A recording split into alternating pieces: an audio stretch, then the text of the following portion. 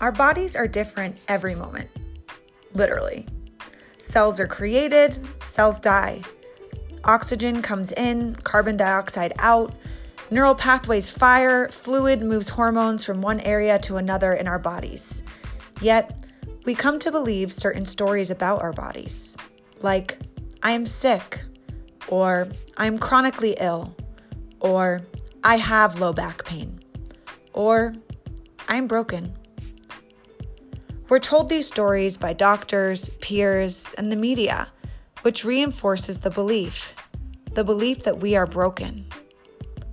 But what if these stories were just that, stories? What if the power to heal ourselves lived inside of ourselves? The Here Now Body Pod explores journeys of healing. How can pain be our teacher? And can we use our pain or suffering as a portal into our own awakening?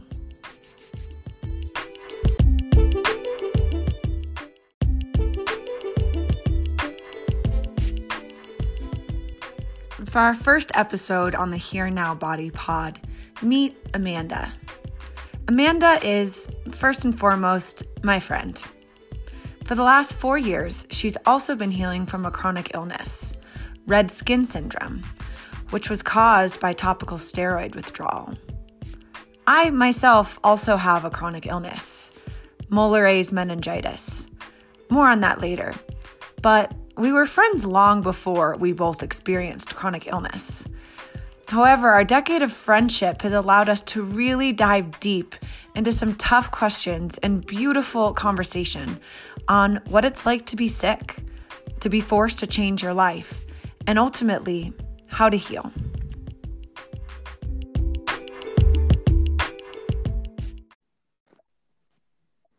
Hello. Hey. We're doing it. We're doing it. Hello, world. Hello, world. We're here to tell our stories and to learn what we really don't like about our voices when they're recorded. Yeah. Let's take 2 deep breaths together. Okay.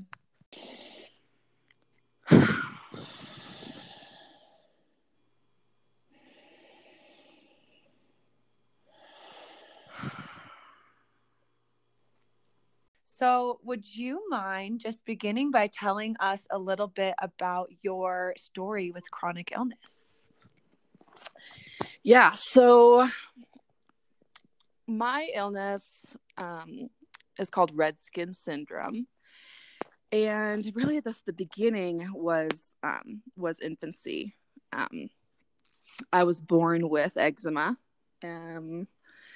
It sort of worked itself out in my middle school years, and then returned when I was in my early 20s, when I was traveling and just exhausting myself and partying a lot, drinking, not sleeping well, just kind of constantly changing my routine, not even having a routine, and my eczema flared up again. So I started using topical steroids, which were prescribed to me by dermatologists, and I followed the recommendations. But as I continued to use the steroids, my symptoms would rebound worse and worse with every round. So I'd go back to the dermatologist and show them my worsening symptoms, and I would hear something like, "This is typical. I know that you feel like you had really clear skin through your teens and early 20s, but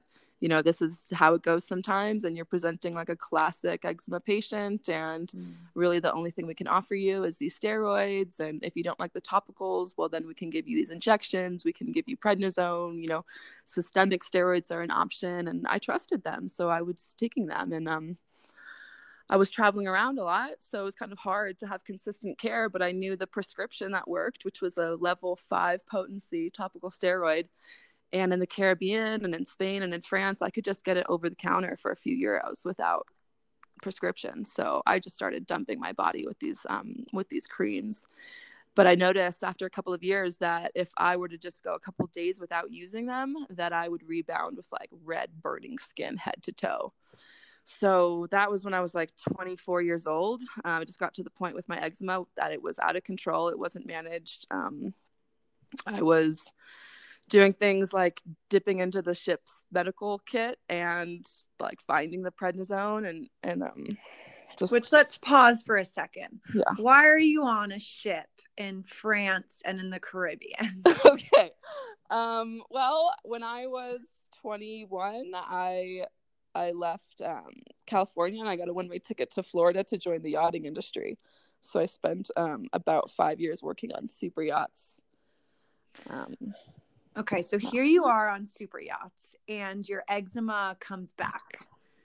So you're managing international healthcare / just getting over-the-counter steroid creams wherever you can around the world while also sailing around the world. Yeah, exactly. I mean, I didn't even really know what to do at this point. It was getting so bad. Like at one point I was in Key West, Florida, and the owners of the yacht were arriving to sail to Cuba for Christmas. And I had an outbreak that was so unbearable that, I mean, everybody was noticing it. My face was like super flushed red. It was starting to get really painful to be in hot weather and to be breaking even like a little bit of a sweat. So I went to immediate care in Key West, and a physician there just gave me 10 days worth of prednisone, and that was the best my skin has ever been.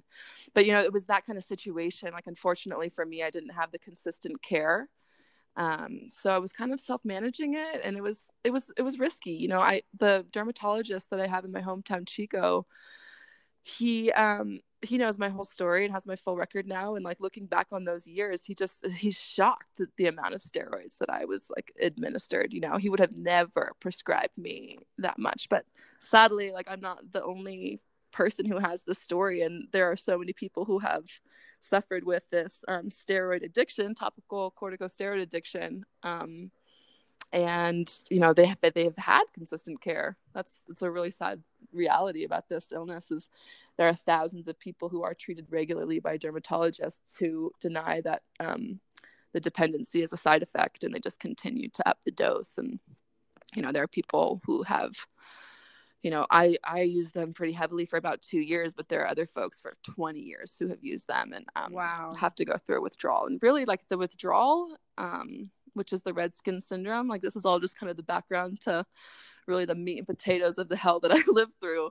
The withdrawal is really the only way to like stop the dependency on the medication. So what cued you or brought you the idea of withdrawing from the steroids? Did you hear that from a doctor? No, I kind of noticed it on my own, I guess, because the more I was using them, the worse I got. Like the trip to Cuba was kind of the hallmark, where like, here I am without using any steroids, flushed red head to toe, and then I take 10 days of prednisone and my skin's perfect. And like, wow, number one, these drugs are super powerful, and number two, I can't function without them, you know. Yeah. And this was not the way that it was before. Like, the dosage ramped up and the severity of my symptoms ramped up at the same time, so I had to put the pieces together and notice that the more I was using the medication, the worse I got. And finally, oh God, this was the first couple days of a trip across the ocean. Wait, let me back up. So I had decided that I wanted to stop using steroids and see if I could deal without them and like heal my body naturally. But I had nobody holding my hand through this. I did not know what was going to come. I had never witnessed anyone else go through withdrawal, but I just decided I'd throw the tubes away and I would take off on our transatlantic crossing on the sailboat without bringing any steroids with me. And on the second or third day of the trip, we had a bit of internet, and I Googled steroid-induced eczema. And then I found this website, the International Topical Steroid Addiction Network, and found stories of thousands of people just like me. And I saw a bunch of photos that were horrific and all these symptoms that was exactly how I could describe what I was going through. And it began like just a few days after being off the steroids. I was bright red and burning and swollen, and I mean purple essentially, and just incessant bone deep itch. And I just couldn't wait until we got to Spain, because I knew that I couldn't be like away from from home and deal with it. Oof. How did it feel when you found all that information on the internet that kind of gave you a clue into what was going on in your body? I will never forget that moment. It was at the same time a tremendous relief, and it was also so terrifying, you know, because it was like I was at this threshold of a new chapter of my life. Mm-hmm. I felt like I had found the path to my healing, but that I could no longer deny that that I could carry on like living my life, you know. It was like I didn't have to be confused anymore about what I was going through. It was like I found my answer. And for 2 years, while I was just struggling with worse and worse eczema and using all these steroids, like I just was so beside myself, confused, trying all these natural remedies, but, you know, never really getting to the core of it, because meanwhile I was still using all the steroids. Mm-hmm. And so now I found my answer, but I also knew that I had a really long road ahead of me. I mean, the website was showing people stories of healing, which were taking anywhere from 6 months to 4 years. So, yeah. You know, I was terrified, and I thought, well, for sure, I'm going to be 6 months. You know, I've only taken the steroids for 2 years, and I'm young and healthy, and I'm going to I won't be worst case scenario, you know, like I'll get through this pretty quickly. So this is going to be really shitty to lose out on the rest of the summer, but I'll just move home and I will get through this. And by the winter time, I'll be back on the boat with my boyfriend, business as usual, back to my old life. And yeah. I was just really sad at the beginning about the prospects of losing like one summer, but little did I know that it would be about 4 years. And here we are. Yeah. Yeah. Could you talk a little bit more about the symptoms? And you can kind of go into what your next steps were after Spain, but I got to see you once you came back from yachting with some of these red skin syndromes, and watched you at various stages throughout your healing and withdrawal, etc. So could you just paint a picture for us of these symptoms? Because I think it's hard to know unless you've seen somebody in it, or go on topical steroid withdrawal Instagrams, and then you could find out everything you ever wanted to know. Yeah. But paint a little picture for us. Yeah. Okay. Well, the way that the steroids work is by constricting your blood vessels and by simulating a hormonal response of cortisone. So your immune system says, like, alert, you know, we're being sensitive, there's something here, we're compromised. And for atopic people, like for eczema type of people, we're really sensitive on the skin, so we're constantly having this immune response in our skin, which causes the inflammation and the rashing. So steroids are like this perfect drug because it calms the redness by constricting the blood vessels, and then it simulates this cortisone response, which calms the inflammation. And I don't know too much about the mechanisms of it, but so you become dependent on that, and then when you take it away, your blood vessels open, and they're basically paralyzed open. So in my skin, all the vessels in my skin were open and just burning red. The inflammation was like so intense that it would like pinch nerves. So I would have these like pins and needles and nerve pain. Well, let's just go through like the symptom, like what your skin does. It thermoregulates. So I lost that function. I felt super hot when it was cold, super cold when it was hot. My brother got married in June in like 90 degrees, and I was wearing a down jacket, shivering. I couldn't sweat for a couple of years. A ton of my hair fell out. I pretty much just shed constantly. Like every morning I would take my sheets out to the yard and shake them out because they were full of skin, just like slowing off, flaking skin, just shedding skin. Yeah. For years. Yeah. You know, I looked like a zombie. I mean, I had yellow crust on my cheeks. My skin was like super raw and oozing. I would like have to peel my leggings off of me. One of the best ways I can describe it is like if you've ever taken a fall on pavement and you've gotten like a little raspberry.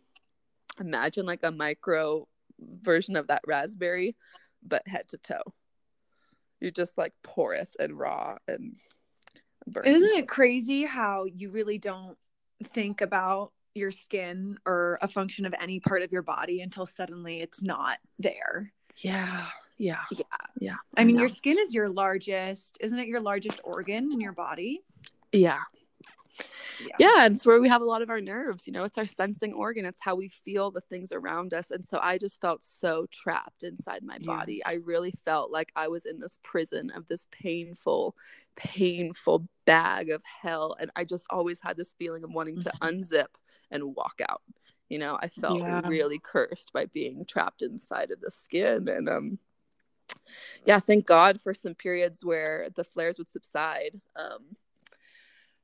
It can be a really long and confusing journey because you can be like in the depths of a flare that lasts a few months, and then you can heal and have a couple of months where you feel like, wow, I'm done. Like my withdrawal is over, and you start to live your life again, which is what I did. You know, first 4 months for me were probably the worst physically. And so I actually was able to fly back to the boat like maybe month 5 or 6 because my skin was doing so well. And then immediately when I got there, I started falling apart again and flared horrendously and had to fly back home. There was 2 times that I did that, actually. So, I mean, I think it's the case with a lot of chronic illness. You're just not quite accepting of the fact of like how much it's going to really impact your life. So, you know, you want to return to normal. You want to carry on with things that you used to be able to do. And sometimes the illness says, nope, like we've got more work to do. Oh my gosh. And I know for myself, I got told no by my illness. So just a little background on me. I mentioned earlier I have Mollaret's meningitis, but that means that I get recurrent meningitis. And it basically comes on whenever my immune system gets knocked down. So in this sort of phasic way that Amanda's illness also works, sometimes I'm totally fine. And then other times I just get knocked down to the ground completely. And to hear the message that I needed to drastically change my life, I mean, I still need to hear that message all the time. But for me, that's the hardest thing to accept about chronic illness, is that it forces you to change and you didn't decide to. So it doesn't mean that you're ready. It's kind of like, ready or not, here I come, and change your whole life now.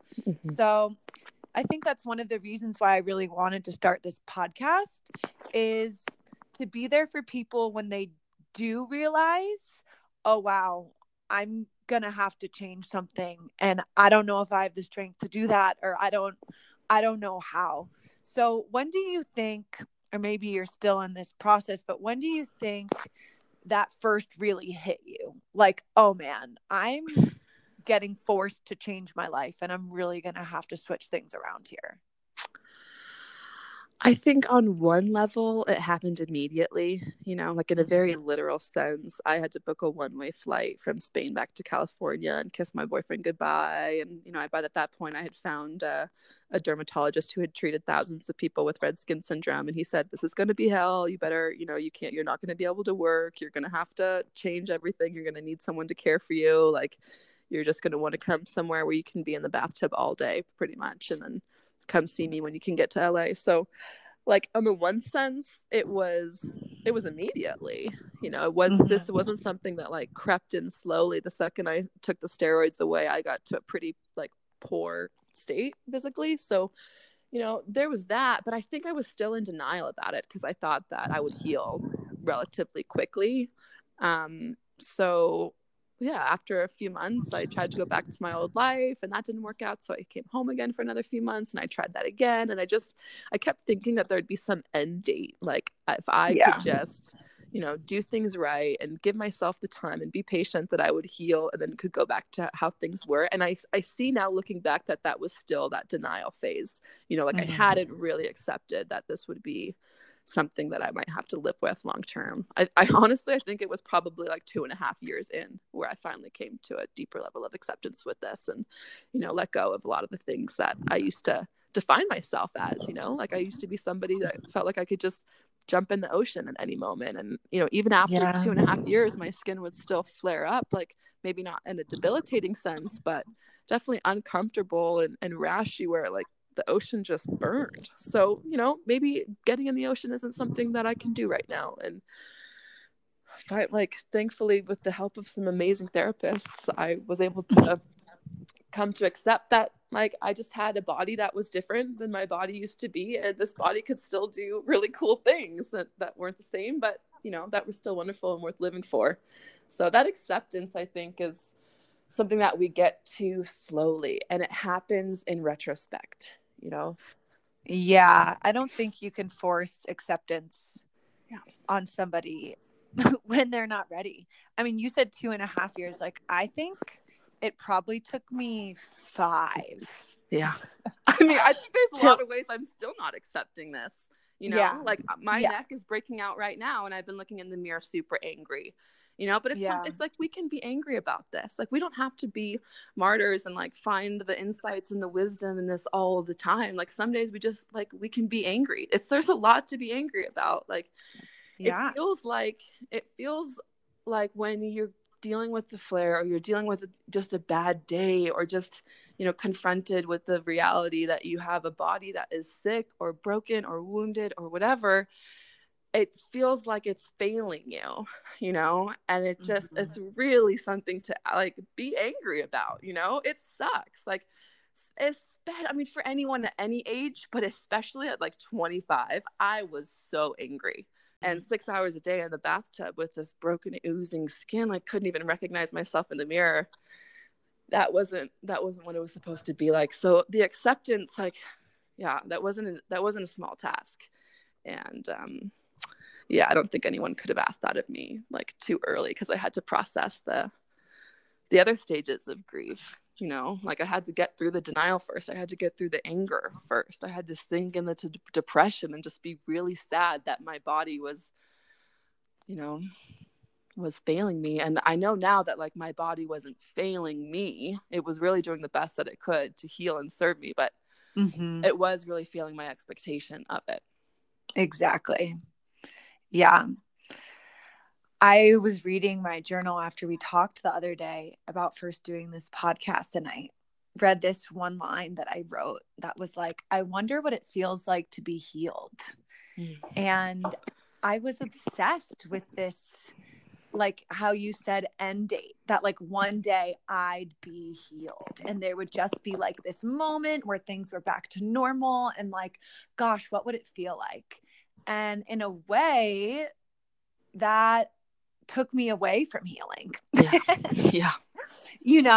Like the obsession with healing takes you away from, maybe accepting is a really hard word at first, but like recognizing what's really going on, and like recognizing the truth of what's going on. Like, I know for me and you both, recognizing how life stressors played into our disease presentation, and like, it wasn't so much like, oh, my body's out to get me, I have this disease, but rather like, wow, like I am in, like, my soul, my mind are in a relationship with my body and with this disease, and I'm responsible a little bit in this. Yeah. And maybe a lot of it.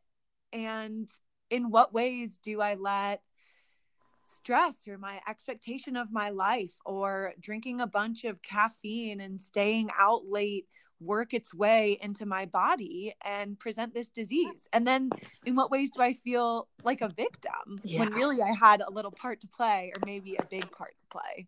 Yeah. I mean, I think with responsibility for illness, it needs to be framed in an empowering sort of way, right? So not a blaming way. It's not your fault that you're sick, you know? Like, it's normal to expect that your body will be healthy and comfortable if you just go on living life like everyone else around you, right? I mean, yeah, it's pretty obvious that we have so many things in our world that are really unhealthy for us, but when you're young and you're just kind of doing what young people do, like, you don't expect that you're going to fall apart. So, I think it's really important that we slow down. We learn to like manage our health. We rest more. We eat more nourishing foods. Maybe we try to bring in some alternative like practices and explore those types of things to see if maybe that can bring us some healing, but from a proactive and empowering kind of space, not from like, oh, I need to do this, right? Like, oh, hope this works. I'm just going to throw some more money at that. And, oh, maybe it's my fault. And if I hadn't done this, then I wouldn't be in this situation. And all of that just kind of like carries so much negative, like shaming, kind of blaming sort of attitude towards yourself. And that's not what you need to heal. You know, like I think loving your body despite its condition is really crucial for lasting healing. So how do you feel like you move beyond that blame stage? Because I think a bunch of us experience that. Yeah. Well, I didn't, from like in my situation, when I was taking all those steroids, I really didn't know any better, you know? Yeah. So like for me, I wasn't blaming myself so much as I was blaming doctors. And that was also another really ugly beast because I was so angry with them. And for a long time, I just didn't trust Western medicine at all.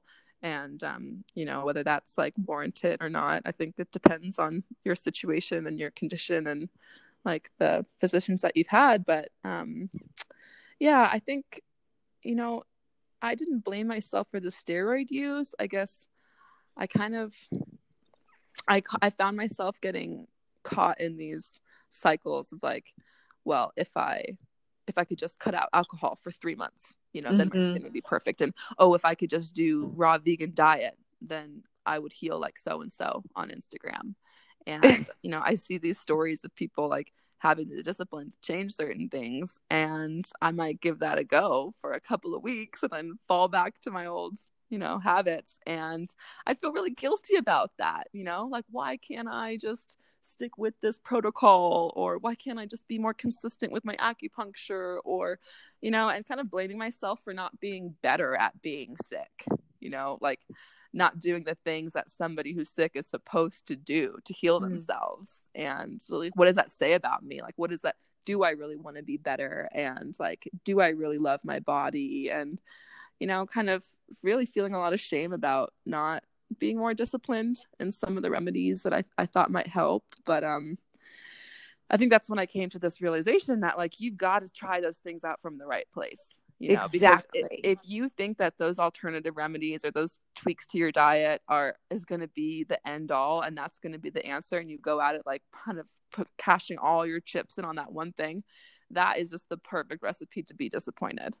You know, well, it's also like wherever you go, there you are. So whatever practice you take on, you're bringing all of your attitudes and beliefs and shame and whatever to it. Yeah. So if something that contributes to your illness, perhaps, or my illness, is my constantly high expectations of myself that I constantly disappoint myself with, then if I'm going towards something that's supposed to heal me, really what I'm doing is I'm just repeating that story over and over, even if it's a raw diet or it's ice baths or whatever it is. So it's like, I feel like sicknesses or illnesses come into your life and they have something unique to teach you.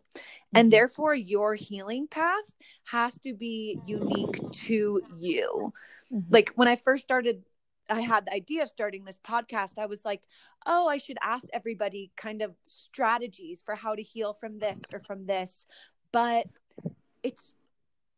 you and I both know it's so personalized. And there's certain things that totally work. Like ice baths really work for me.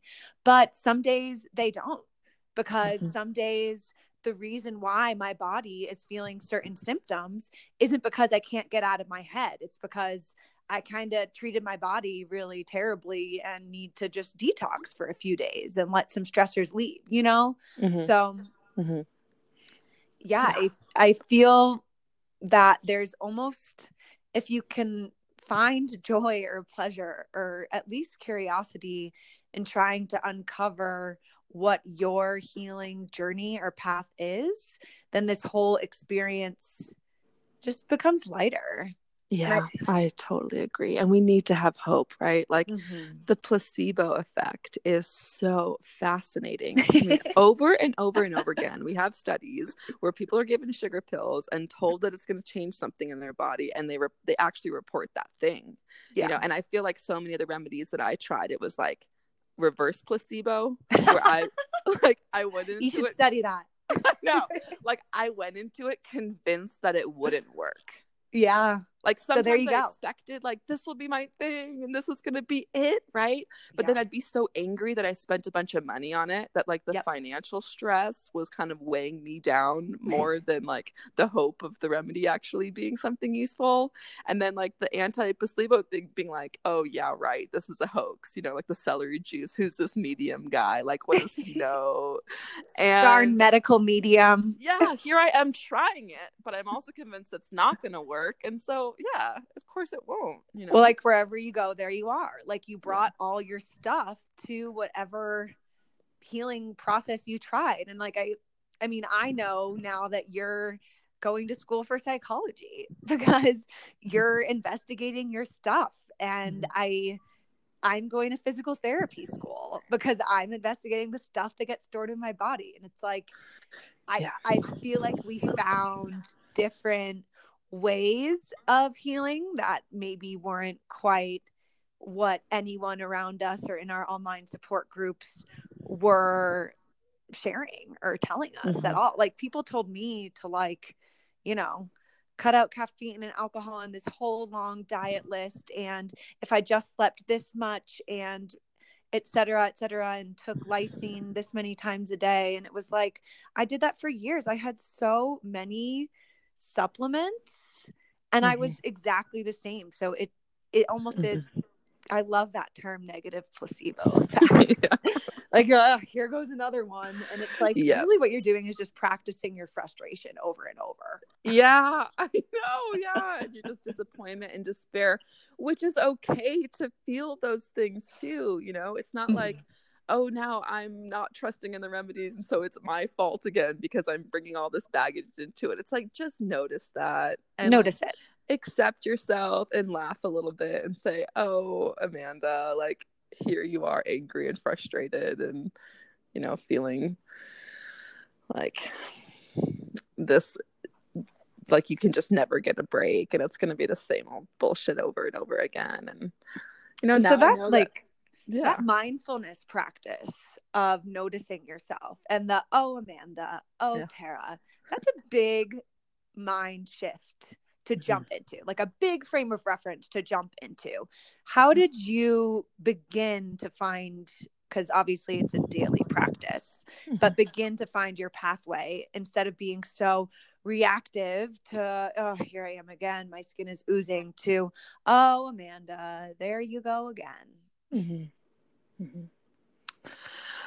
I mean, I think that I was these flares and these symptoms were just so persistent for so many years that I wasn't really given the option to continue to ignore myself and like bury my emotions. You know, in the beginning, it would take like a week, I think, for me to notice that maybe a flare was brought on by something like some emotional distress.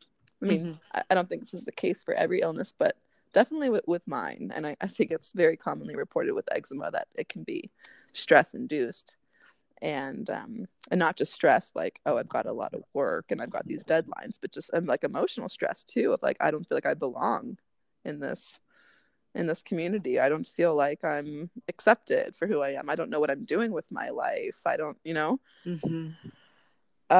those are stressful things to be experiencing. And it used to take me like a week to notice that a flare might have been brought on by something like that, and now it's a lot more in the moment. I think just by working with therapists and like developing a breathing practice and kind of meditating, going into my body and noticing that I experience things emotionally and physically at the same time. They're so connected, you know, and I don't think in the beginning I was very aware of that. But now I find myself in situations that are kind of emotionally triggering. And I've learned to like take a deep breath, kind of remove myself from the experience, not to like be outside of it, but to more like be watching myself in a situation and to just be observing my responses to it instead of being so consumed by it, you know? Like I had to learn that difference of being like consumed by an emotion or being an observer of it.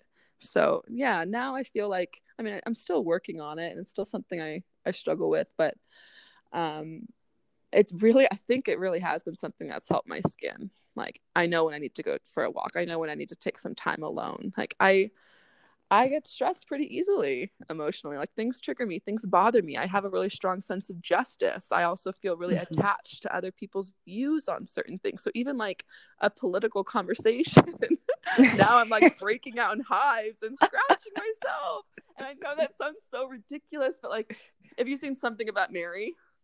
Yes. You know Woogie? Yes. It's like, Ted, I'm dying. Like I feel like Woogie, I get in like an emotionally stressful situation and I start like my skin feels hot and red and itchy, and like really what I need to do is just kind of laugh at the situation and calm myself down. So that's helped a ton, and I would really hoped that that could be something that is useful to other people with other conditions. You know, I think it's certainly the case for a lot of people with eczema.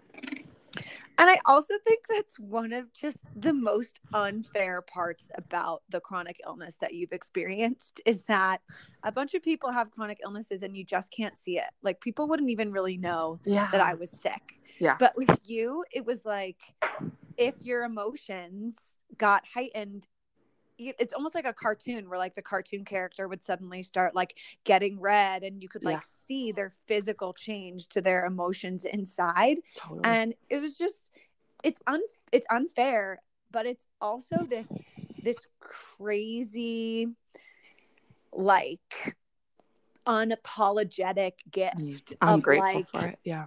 You have no choice. Because the world is going to see exactly how you're feeling on the inside, whether you want them to or not. So you can either change the inside or keep going with your outside here. Yeah.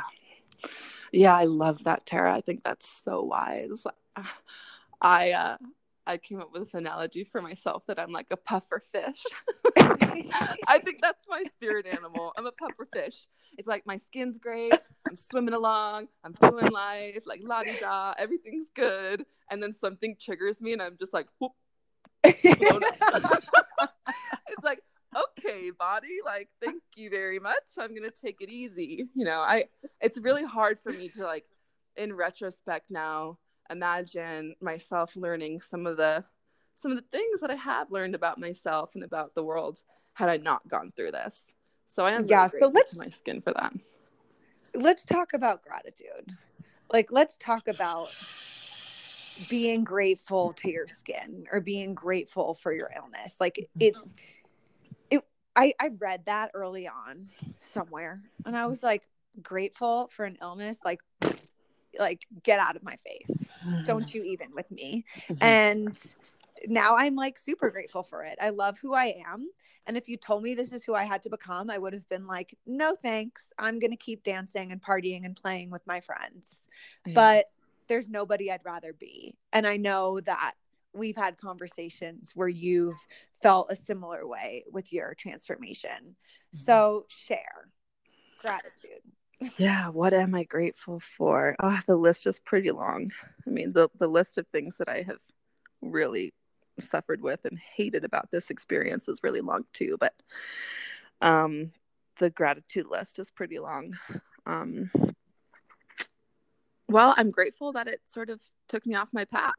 You know, I don't think that I was really living the life that was meant for me. It was certainly fun and I was enjoying myself and making money and just kind of aimlessly going through my 20s, which is completely fine. Like, I don't think there was really anything wrong with that, but I also really wanted something more. And I remember just about a couple of weeks before I learned about what topical steroid withdrawal was, when I was doing that ocean crossing, I said a prayer for a challenge. I don't recommend anyone do ever. Like, that was a lesson hard learned, you know. Challenges are going to come your way. You don't have to go looking for them. You know, I don't think I'm ever going to say that prayer again, but I felt like my life was a little bit shallow and superficial, you know, and that I was meant to do something more. And I'd kind of reflected on like past experiences in my life where I grew and like learned something about myself and the world. And those were always the hard times. So I kind of wanted some kind of a challenge. It's just so stupid, but I got one. And yeah, I feel like it's been a tremendous opportunity for growth. I no longer view my body as this thing that is supposed to feel good all the time and look beautiful. You know, that's not what your body is here to do. Like, I was really angry with it for a long time for the pain and the discomfort. But if I didn't have a sick, broken body, I just wouldn't even have a body at all. You know, I don't think there's any way, unless you're an angel, to be on the earth without having a body. And so I kind of just came to grips with accepting an imperfect body. And I think that's something I'm really grateful for, because, you know, my youth is not going to last. Like, there'll come a time when I've got like the aching knees and, you know, my hair turns gray and falls out, and, you know, maybe I'll get in a car accident in 10 years and lose a limb. I don't know. Oh my right? gosh, Like, take that off the table. I know. I was with you until the car accident. No, I was thinking about how, like, really having it's prepared you to grow old in a way. Yeah. Like, growing old doesn't sound bad compared to red skin syndrome. Yeah. Like, you won't be a pufferfish when you're old. Your knees will just hurt a little bit. You won't be like oozing out of every pore in your body and unable to open your eyes and like need to spend 6 hours in a bathtub a day. You just might have like trouble walking. Yeah. Yeah. You know? I know. Or it might be worse, but like the skills that I've gained and just coping, you know, just getting through a really shitty day. I'm glad I have those skills. I mean, I'm grateful that I went through this, because right now we're all doing this social isolation thing.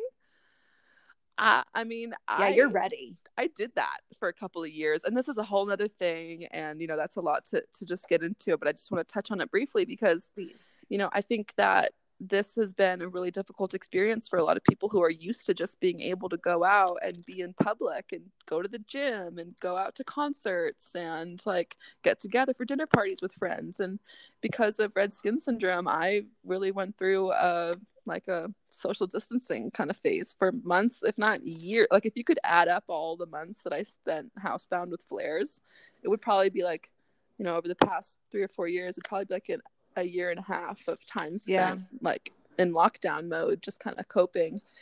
And so now I just feel like this is gonna pass. Like, we will get through this. And it is hard to not be with people and to like kind of be alone with your thoughts, but it's also really wonderful to have the solitude sometimes, you know, and to be comfortable with yourself even in an uncomfortable situation, and know that like you don't have to be afraid of your own company, you know, or you don't have to be even afraid of your own dark thoughts. Like, I had so many dark thoughts. My ugliest self came forth during this. And I'm so grateful for that opportunity, because when I was having my meltdowns and I was like an absolute raging bitch, screaming at my mom for bringing me scented lotion instead of the unscented stuff, and like, you know, just blaming everybody. Like, I had a full episode in CVS one time. I came up to the counter to pick up my cyclosporin. I was on immune suppressant drug, and I looked like a freaking zombie. I mean, people were staring at me. I was all bandaged up and went in there like looking like, you know, some horror movie. And anyways, I noticed on the counter behind the pharmacist all the steroids lined up, all the tubes, all the big tubs of steroid lotions, all the same stuff that I had been using for years. I recognized it. I know the names of all of it, right? Like, I've had the full gamut. And I pointed to it and I said, look at that stuff. How much of that do you give out every day? You know, like, this is a crime. Look at me. Like, I look this way because of all that stuff. And I just kept like working myself up and like saying to the people around me, like, are you guys looking at this too? Like, can you see me? Do you know what happened? And I just wanted to like go to the counter with all the cortisone and just like put it all in a cart and throw it in the trash and like make a big scene, because that's how angry I was. And that was ugly, you know, like, that was scary to see that side of me. And I don't even want to say like, that's not me. Like, I really don't accept when people say like, that's not me, right? Like, yeah, it is you. Sometimes we're appalling. Sometimes we're horrible people. Sometimes we are really angry and really ugly. And I'm so grateful, actually, that this illness has brought that ugly side out in me so that I could have a conversation with it. Wow. And I could say, hello, Miranda, who's my alter ego bitch. I'd be like, hey, Miranda, you're here right now. Like, what do you have to say? And give her some voice. Because if you just keep like kind of repressing that anger and that sadness and that, like, you know, self-righteousness and all of that, like, that's actually pretty unhealthy, and that's going to be somatized, and it's going to come out in worse, sort of, for me, it's going to bust, like, it's going to come out in hives. So yeah, I think that's probably one of the biggest things that I'm grateful for, is to have the opportunity to meet the shadow side of myself, and then to witness the love and acceptance that people who care about me, like, just showered me with, you know, like, in the moments when I deserved it the least, nobody left my side, you know, like, the people who really care about me were just so quick to just forgive and hold and soothe me and remind me of, like, you know, how truly lovely I can be despite my episodes and my meltdowns. So yeah, I've got a huge sense of gratitude for the people who didn't want to just, you know, shut me out. And I mean, one of my favorite memories is scrubbing your back in the bathtub and bringing you Thai food and taking ice baths together when there were fires in Santa Barbara and we had to evacuate our houses the next day. oh my God. Like, yeah. when else do you get those real raw moments with people? And like, no, I wouldn't wish them upon anybody, but I also wouldn't really wish them like away from anybody, because now our friendship that we have is so much deeper than it would have been if neither of us had ever gone through this. Like, these are some of the realest conversations I have with somebody, and it's just because of the terrible things we've been through with our bodies. Yeah, Tara, oh my God, that's really beautiful. I remember one day when you and I were in San Francisco together, and you were just having insane headaches and backaches and just unbearable, like, couldn't leave the house, and I picked you up and I took you to do some blood work or something, I don't know. We went to a clinic together in the marina, and then afterwards we went to the boatyard. Yeah, we were just sitting there on the lawn and looking at all the boats, and I remember this feeling of closeness to you, but I also felt like kind of a distance of not really knowing what you were going through. I felt like this was before, like, my whole journey, and I wanted to be able to relate to you more deeply, you know, like, I wish I could have, like, a more authentic kind of empathy, but I had no idea what you were going through. I was so young. I had never experienced anything like it. I was just sitting there with you, which was the best thing that I feel like I had to offer at the time. But now that, like, we've had such, you know, we've had our kind of different and separate journeys, but there's been so much overlap, and it's just been such a great source of connection. So I just want to encourage anyone who's going through this illness to just look for that opportunity, you know, to not be feeling like you always have to find meaning and always, like, turn it into something beautiful, but you can, like, really, if you look for something that can be like a source of gratitude, if you can look for something that's like a silver lining or like a little bit of meaning or purpose to all the suffering, like, it will be there. Every time I looked for that, I found it. Yeah. And I mean, at the time, you just being there, I mean, I was 21. I was so little. And you just being there, and even me being able to say, like, I don't feel well. Like, for a person who loved to be the life of the party, that was so hard. So even you just being able, like, as a friend, for anyone who has friends going through something similar, to just let someone tell the truth about how they're feeling without them feeling like you'll push them away or don't want them around or whatever. But it's that same way that you were talking about in your ugliest, most, you say undeserving, but I say beautiful moments, somebody still loved you. And I think that's one of the best things we can do for each other as humans. And I also think that's why I think this journey is, at least it's why I'm going into physical therapy, but I also think it's why you're going into therapy and psychology, is because we've gotten good at holding people's terrible things. But like, I laugh because I love to do it, because the thing is, when you're not alone with your terrible, it's not as terrible, you know? Yeah.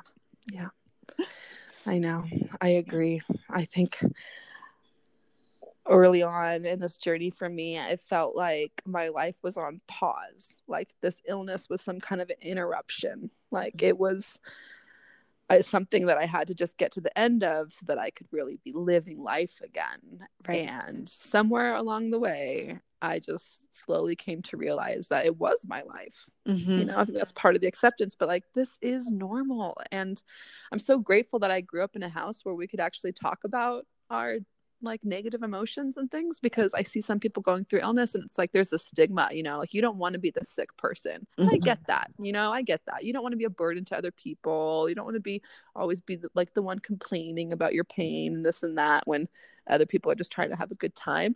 But I never actually experienced that, like when I actually put voice to some of the things that I was really struggling with and like really shared stories of my pain and my sadness, I never experienced people that were like, oh, please leave. Like, please go away with that. Like, that's too messy. I don't want to be around that. I mean, if there are people like that, good to know, right? Because then I can, how about let's not be in each other's lives anymore. But like, what I actually found was that people were drawn to it, and then they found some kind of like space to share their own story, So Totally. It's not like too messy and too sad for a lot of people to deal with. It's actually like an opportunity to share their pain. It's almost refreshing. Too, so. Yeah, it's refreshing. It's like authentic and it's raw and it's real. It's like, yeah, real. Life sucks sometimes. Like, let's just talk about how life sucks. Because I think like really the best way through it is to be like fully experiencing the weight of what it is. Yeah. Oh, I want to read this quote from the Velveteen Rabbit to finish off our conversation. But before I do, is there anything else that you wanted to share about your journey?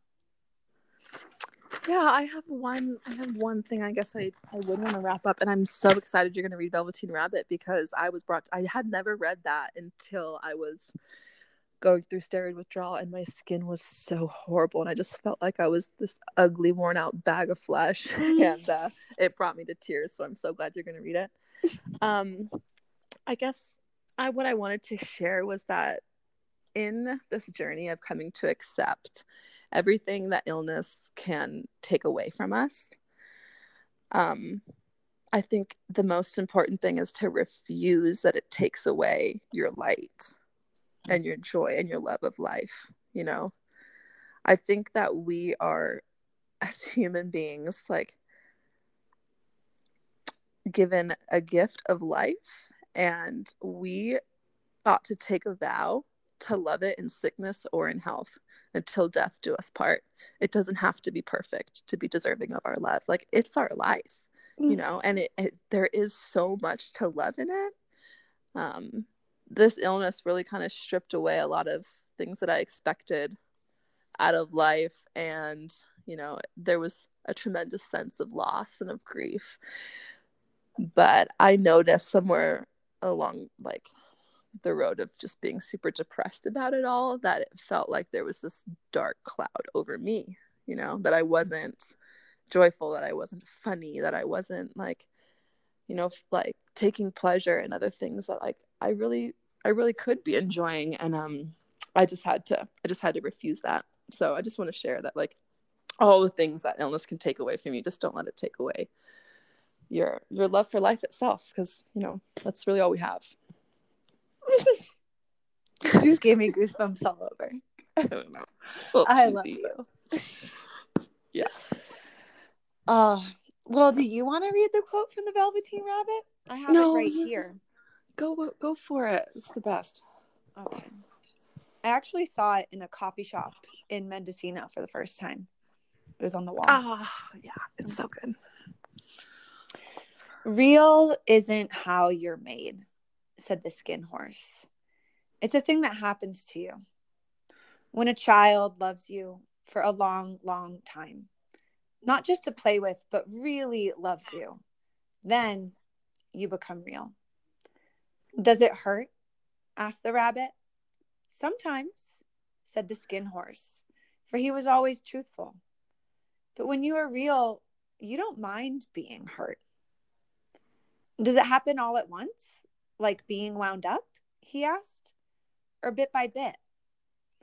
It doesn't happen all at once, said the skin horse. You become. It takes a long time. That's why it doesn't happen often to people who break easily or have sharp edges or who have to be carefully kept. Generally, by the time you're real, most of your hair has been loved off and your eyes drop out and you get loose in the joints and very shabby. But these things don't matter at all, because once you are real, you can't be ugly, except to people who don't understand.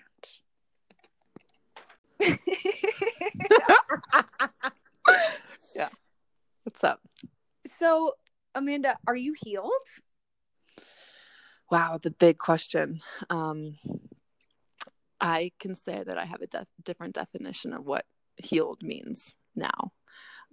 If I judged my healing on purely on the condition of my skin, I'd have to say no. Like, I still get rashes. I still have my bad days. I still look in the mirror and I get disappointed. But, I don't think that that's what healing really is. And I do feel healed now because I'm not waiting for that day anymore. I'm done with this, with the suffering of all of this. I'm done with defining myself as the sick person. This chapter of my life is behind me now. And I think that there's still going to be moments of feeling disappointed and, having those low points, but I'm not waiting to have perfect skin anymore. And so, yeah, I think that's why I feel healed now. The relationship to your illness, that is what heals. Yeah. And the illness doesn't matter as much anymore. Like, it does. Obviously, we don't want headaches and we don't want our skin to suck.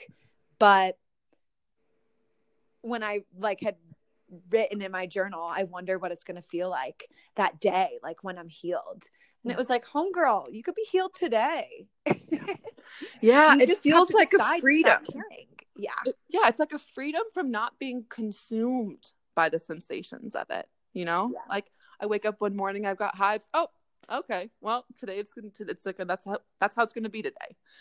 Yeah. But it doesn't spin me into this huge spiral of anxiety and depression, and I'm fearful of it. And, and that's what heals. If someone's at that point, that's okay. It took me years to get to this place and I couldn't have rushed it along, but yeah, thank God I'm not getting so spun out and depressed over every little flare. Because that was really what was holding me back. That was holding me back from my 100% life more than the physical condition of it. It was the being so disappointed and being so consumed by it and so fearful about the flares, In Buddhism, they say there are two arrows, and one is the arrow that life shoots at you. So your illness. And then two is the arrow that you shoot at yourself. And I feel that being healed is when you stop shooting that arrow at yourself. Yeah. Yeah, I love that. Yeah. All right, let's end this.